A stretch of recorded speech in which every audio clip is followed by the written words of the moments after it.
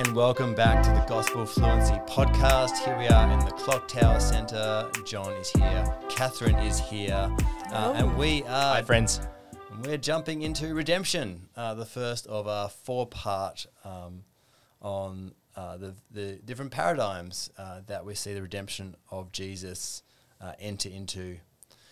So I want to ask you a question. What is the closest run-in that you've had with the law? Yeesh. Not that I've had many. Actually, this story comes to mind, and it actually doesn't have to do with the official authorities of our land, but when I was about 11 years old, a friend and I were hanging out the front of my house, and we had a lot of pebbles out the front of the house, and for some reason we thought it'd be a great idea to pick up the pebbles and throw them at oncoming traffic. And I threw a really good shot, and it hit the windscreen of this lady's car, and it cracked her windscreen, and she immediately slammed the brakes. And my friend and I, we freaked out, we panicked, and he ran all the way home, and I ran all the way to my home, which was right there. And so I hid in my room, and the lady rang the doorbell and asked where that child who threw the rock was. And my mum pretty promptly dobbed me in, and I had to, apologise and make it right. And so I worked off my debt for quite a number of weeks after that. What about you, Kat? I have had perhaps a few more run-ins with the law than John has for various reasons. One that I can think of, maybe my first one, was when I was probably 14 or 15, hanging out with some older kids in a park.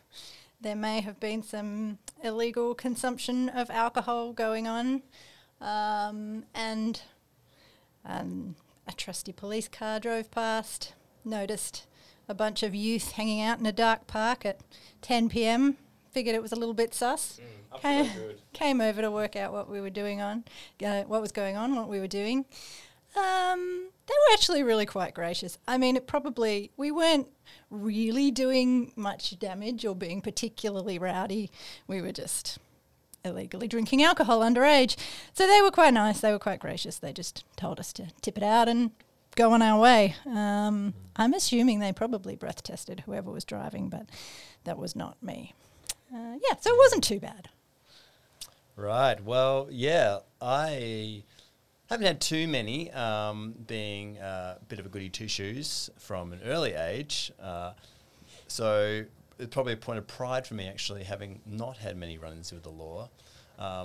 However, I remember a few years ago getting into my car outside of my house and driving through it's kind of like a T-junction, but one end of the T is just a dead-end street. So it's not really a T-junction. It's more just like a turn.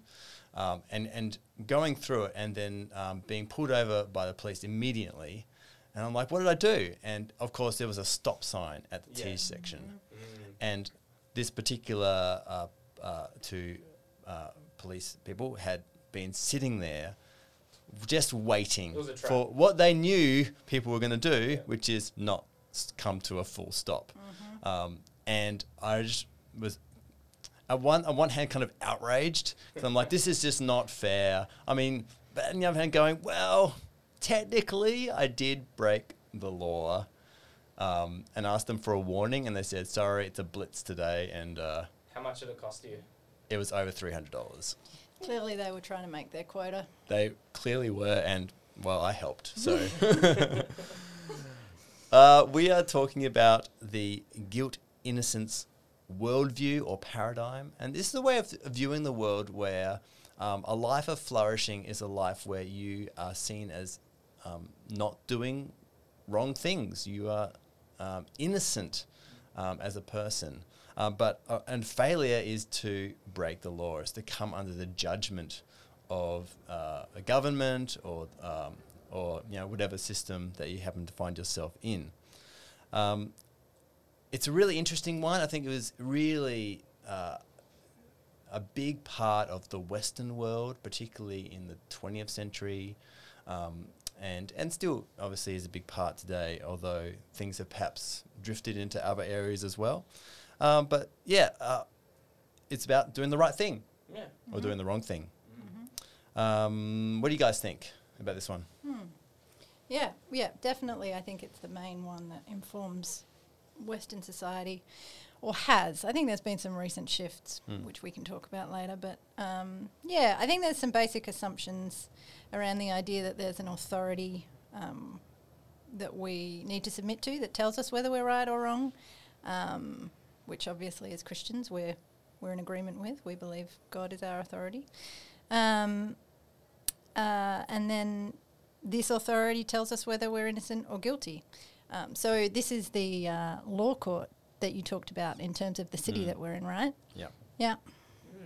Yeah. That's really interesting. I think,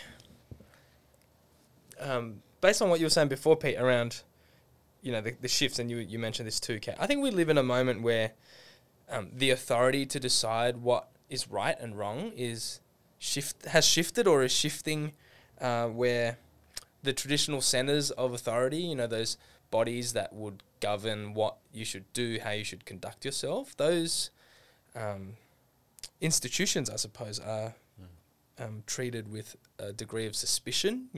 Think of the attitudes towards corruption in government or within the church. These bodies that would typically govern morality are now suspect. And I think there's a really significant shift happening in our culture at the moment where that seat of authority is actually becoming the individual. Yes, and also mob rule, I guess, is the other one. Right. The judgment is pronounced not just by a law court or a judge, but actually by the loudest voices in a society as well, right? Where a group of people on the internet can decide that you're guilty about something, and their voice matters actually, and has a significant amount of impact on your life. So it's a really interesting thing, this guilt-innocence paradigm. And so guilt is actually not going anywhere. We're despite living in a culture where perhaps many people don't really believe in a higher court, a divine court, right? Yeah. And yet guilt is still here. We still deal with it. We still feel guilty all the time. So we need to deal with it. How do we deal with it? What does the Bible tell us about guilt and innocence? Yeah, I think actually the Bible has a lot to say about guilt and innocence, and it helps to explain to us actually why we experience and feel guilt. Maybe we'll use the overarching framework of this entire podcast series with the creation, fall, promise and redemption to give us some shape, right? So at creation, the story of the Bible tells us that there is an objective moral standard in the universe, right? It's God who is perfect and holy and righteous and just, who is also the all-powerful creator of all things. And this God makes humans in his image, and therefore we as humans have this innate sense of what is right and wrong in relation to who he has made us to be. And I think we can see that this is actually true. Like, for the most part, humans would probably universally agree that things like cheating or lying or betrayal or genocide or pedophilia, like all these things are generally thought to be moral evils. But then we get to the fall, and actually we see that doing what is wrong and also failing to do what is right makes us guilty before the perfect and holy God. And when this happens, we experience guilt both inwardly and also relationally between ourselves and others and with God. And we see this playing out in the Garden of Eden, right? So Adam and Eve, they disobey God's commands and they rebel against him. They eat the fruit from the tree and they experience guilt in themselves. They know that they've not done what is right, but they've done what is wrong. They know that this brings a consequence, and actually God has made that quite clear, that there will be a consequence. And so to try to deal with their guilt, really interestingly, they don't just hide themselves, they try to shift the blame. So Adam blames Eve for giving him the fruit. Eve blames the serpent who tempted her toward it. And in a subtle way, even suggests that it was God who was at fault. This serpent that you had made, that you had placed here, tempted us, right?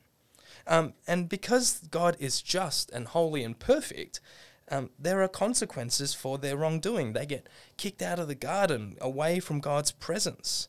And death gets introduced as a reality in God's created order. Adam and Eve eventually die. And so throughout the course of Israel's story, there is a thread of promise that runs throughout. Even from that point in the garden where God is pronouncing curse over Adam and Eve in creation, there's a promise, right, that there would be a son of Eve who would crush the serpent's head. And as we continue on in this story, God gives his people the law. Through Moses and through their history, the law reveals two things. Right? The law, one, shows us that people can never live up to God's perfect moral standard. The law names and points out all the ways in which humans fall short. But two, the law also promises that God will make a way for his people to be forgiven by transferring guilt onto spotless sacrifices to God.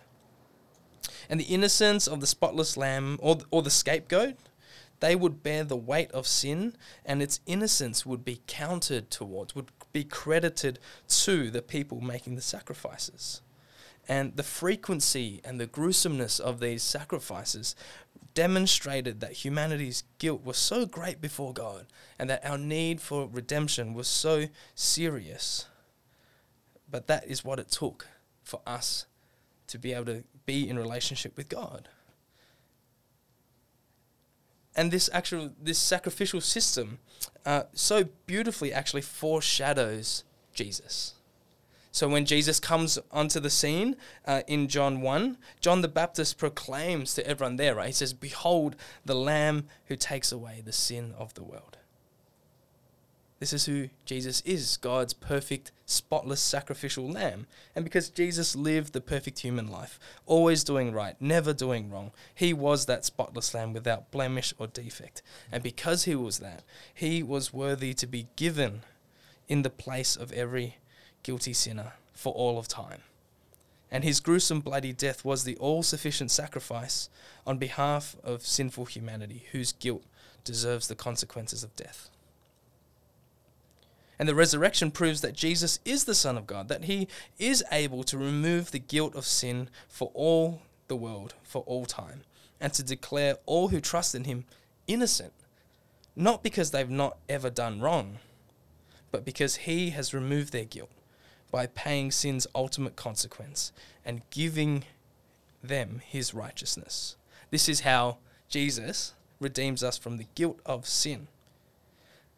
And then, because Jesus ascends into heaven, and the Bible tells us that he is seated at the right hand of the Father, interceding for us, for all who trust in him, this means that in the courtroom of heaven, all who have faith in Jesus are eternally declared righteous, innocent, before the holy and perfect judge. And so now, new life, free from ultimate guilt, belongs to everyone who belongs to Jesus. And God is making for himself a people who are holy and blameless because of Jesus. And our hope, the hope of the Bible, is that Jesus will return to judge the living and the dead with perfect justice. But that's a lot about what I think of on this.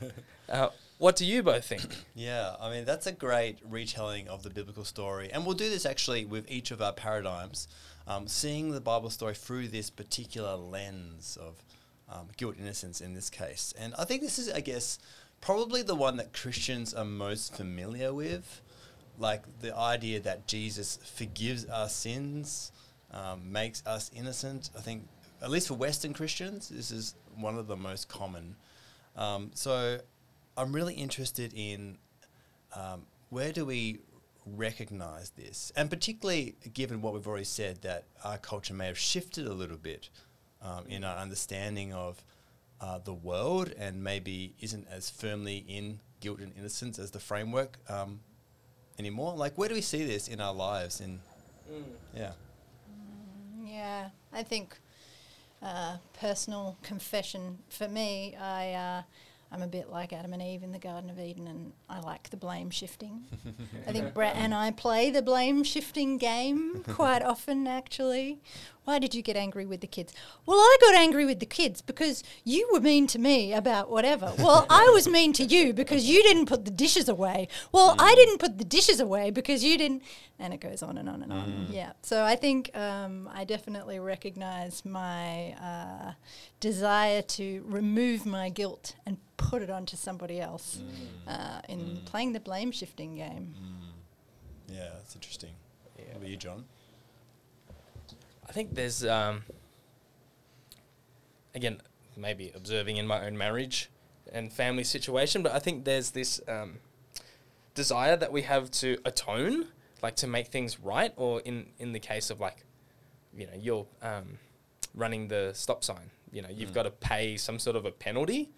And so, you know, trying to appease someone or to make things right by some sort of payment there to alleviate my sense of guilt. So I think for me, it comes up quite a bit in my parenting, right? Like when I've fallen short or when I've not been able to live up to a promise with one of my kids and they're really upset, you know, and crying and saying like, oh, like, you can have an ice cream, you know, just stop crying because you're making me feel really bad. You know, and just like working through things that way, I think really points to that sense of guilt that we can experience. Absolutely, yeah. Yeah, I have a tendency so I don't do the blame shifting as much. I prefer to heap guilt upon myself and feel pretty crushed by it. And any time that I try and find myself shifting blame, I feel even more guilty because I've just tried to shift blame, and that's a bad thing too. So just making it, just a horrible cycle. So it's this really interesting thing, right, where you can either like, and I've talked about before, a tendency to either over-function or under-function when a problem hits. And you can over-function by, I've got to pay the penalty, I can pay the penance, pay the debt, pay the fine or whatever it is, and then I'll feel better. My tendency is to go the opposite probably, and just feel terrible and wallow and and go, woe is me, and what my mum would call a pity party, until enough time has passed that it just kind of goes away. Then something else will come. So it's, I think how you respond is, really a lot to do with your personality and how we approach things. Yeah. Yeah, so you really wear the guilt, but you don't ever actually really resolve it. Deal with it. That's right. Yeah. No. And I often find myself going, well, I know God forgives me, but I'm not sure about other people or myself. And so that presents a challenge, actually, on how we actually work, how I work through it really fully and well, I guess. Yeah. So... do we see this like anywhere else in our culture and the world around us as we, go on social media, and interact with the world? Where else do we see this guilt innocence paradigm?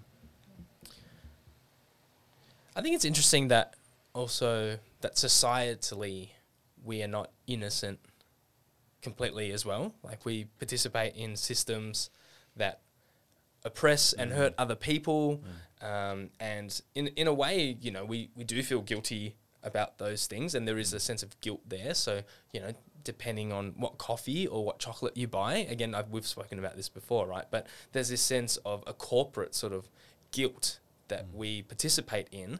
And I think there's a way in which we either can insulate ourselves from it by saying, oh, no, there's nothing I can do about that to address that system.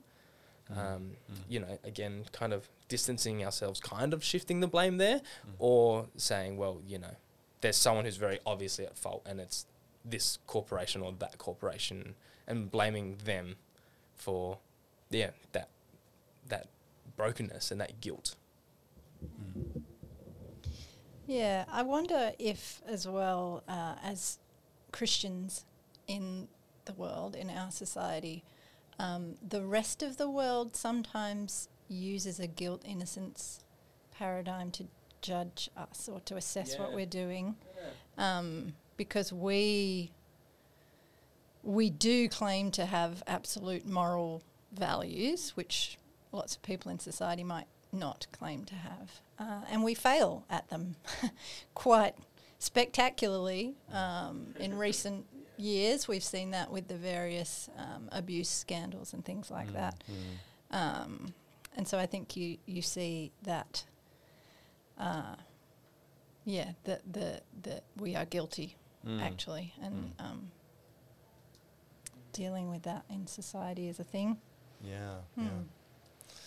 Yeah, so as Christians, like, what do? How do we become gospel fluent, increasingly so in this area? One of the classic pushbacks, I guess, about Christianity from lots of people is that you get the free pass, right? You get forgiveness, and so you can just kind of play the get out of jail free card and kind of go on with your life. Is it that simple, or is it more complex than that? Yes. Yes, it is that simple, and it's more complex than that. Yeah, good answer. Yeah. Yes, we do have the grace that we that given to us through the death of Jesus,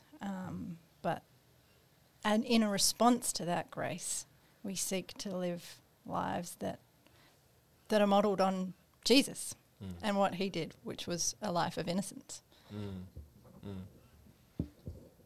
So I think there's also this really interesting thing that happens within people with, people who have a real sense of like, I'm a victim here, and that being the way they see the world, because if I'm the victim, then I'm not in the wrong. If something bad has been done to me or is being done to me, and genuinely there are people in the world who that is true. Like, there is a lot of evil happening against these people, but then there's also those of us, and sometimes, I can be prone to this where, such and such person is mistreating me, therefore I'm justified. I'm in the right. But I think what's confronting about Christianity and the cross of Jesus is that all of us are guilty. That's kind of the bad news that comes before the good news, right? Is that we're all guilty before God, the ultimate judge. And so we need to be able to admit that, and that's hard. But also being able to do so is deeply transformative to us in the way we see ourselves, and then also how we see others and relate to them as well. So as Kat was saying, that's something that's really transformative. It's not just you've got to get out of jail free card, therefore go on and keep doing what you're doing and don't feel any guilt because Jesus has forgiven you, sort of thing. I think when you grasp grace, it changes you. Yeah, that's really good. And I think that working through guilt and innocence is kind of on two levels as a Christian. So on one hand, you can go, there is forgiveness available no matter what you've done. Like, we have to say as Christians that the blood of Jesus is enough to cover literally any sin, any wickedness, any evil, right? Yeah. So on one hand, that is available. And yet, we know from our story that sin is has deep and wide-reaching consequences, and that sin brings brokenness. And so even though we have forgiveness from God, that doesn't kind of automatically smooth out all the consequences, the real-world consequences of sin, right? Yeah. But it does give you a new grounding in which to work on those things. So it's not that you have to fix your problems as penance, actually. But knowing that you're forgiven by God means that you can actually take responsibility for yourself, right? And for your wrongdoing. And you can have the freedom and the confidence to ask for forgiveness and to work for restoration and to pay debts, actually, pay fines and repay people for what you've done. And And you can do that not out of sense of, if I do this, then I'll be made right. But I have been made right, actually, so I can do this. And I won't shift the blame to someone else, and neither will I feel crushed by it either, right? Because in the end, I know that I'll stand before the divine law court, and I will be treated as Jesus is. That I will be treated perfectly innocent. And so knowing that, what confidence then to... in a really healthy and joyful way, approach dealing with the fallout of our own guilty behaviour. I think also, this is a slight tangent, I suppose, but I think also something that comes through in standing before that divine law court, you are standing before a perfectly just judge, not a flawed human being. We know that God's justice is perfect. And it reminds me of Miroslav Volf's Exclusion and Embrace book. He talks a bit about the the suffering and the pain of people who have experienced genocide, and actually the great comfort that standing before a just judge brings to those victims. And I don't know, for a lot of us, that's not our reality, that we've experienced such deep suffering and pain. So maybe we don't recognise the comfort that a purely just God brings, knowing that it's not going to be some corrupt local warlord that does the serving of justice. It's a perfectly just God that does. Yeah. No, that's really right. So just as we finish up, how do we respond to feelings of guilt within us on a kind of day-to-day basis, as you feel that what should be some of our initial reactions as Christians as we apply gospel fluency to ourselves? Yeah, I think for me, I think about the costliness of them, the costliness of the guilt, and the fact that Jesus has paid that price. So the great freedom that I then have because of Jesus' sacrificial death, and that I stand presented as innocent before the just judge. Yeah, John? I think something that's really helpful for me is actually to ask the question of what am I feeling guilty about? Because often I will feel things before I see them for what they are. I'll feel things before I'll know exactly why I feel that way. And so I think that's a helpful question, for me anyway, to reflect upon. You know, I'm experiencing this feeling because I've failed in some respect. Why? And then to unpack it from there with, of course, what Catherine said, right, with that gospel grace in mind. Yeah, it's good. I think for me, being reminded that no matter how guilty I might actually feel from something I've done, I'm actually worse than that. I'm actually more guilty than I realise. Yeah. My sin goes deeper than I think. And this is not a sense of kind of beating myself up, oh, woe is me, I'm so bad and terrible, but just a sense of, oh, wow, like God's grace is far bigger and greater and more powerful than I think it needs to be, actually. It covers more than I think it needs to in my life. And so why feel, why go into self-pity, basically, if that's the reality of what Christ has accomplished? How much more joyful should I be actually and delighting in my own forgiveness than I actually do? So that's great. Thank you, friends. We will be back next episode and look at honor, shame, one which is really significant for all of us. So we'll see you then. See you then. Bye. Bye.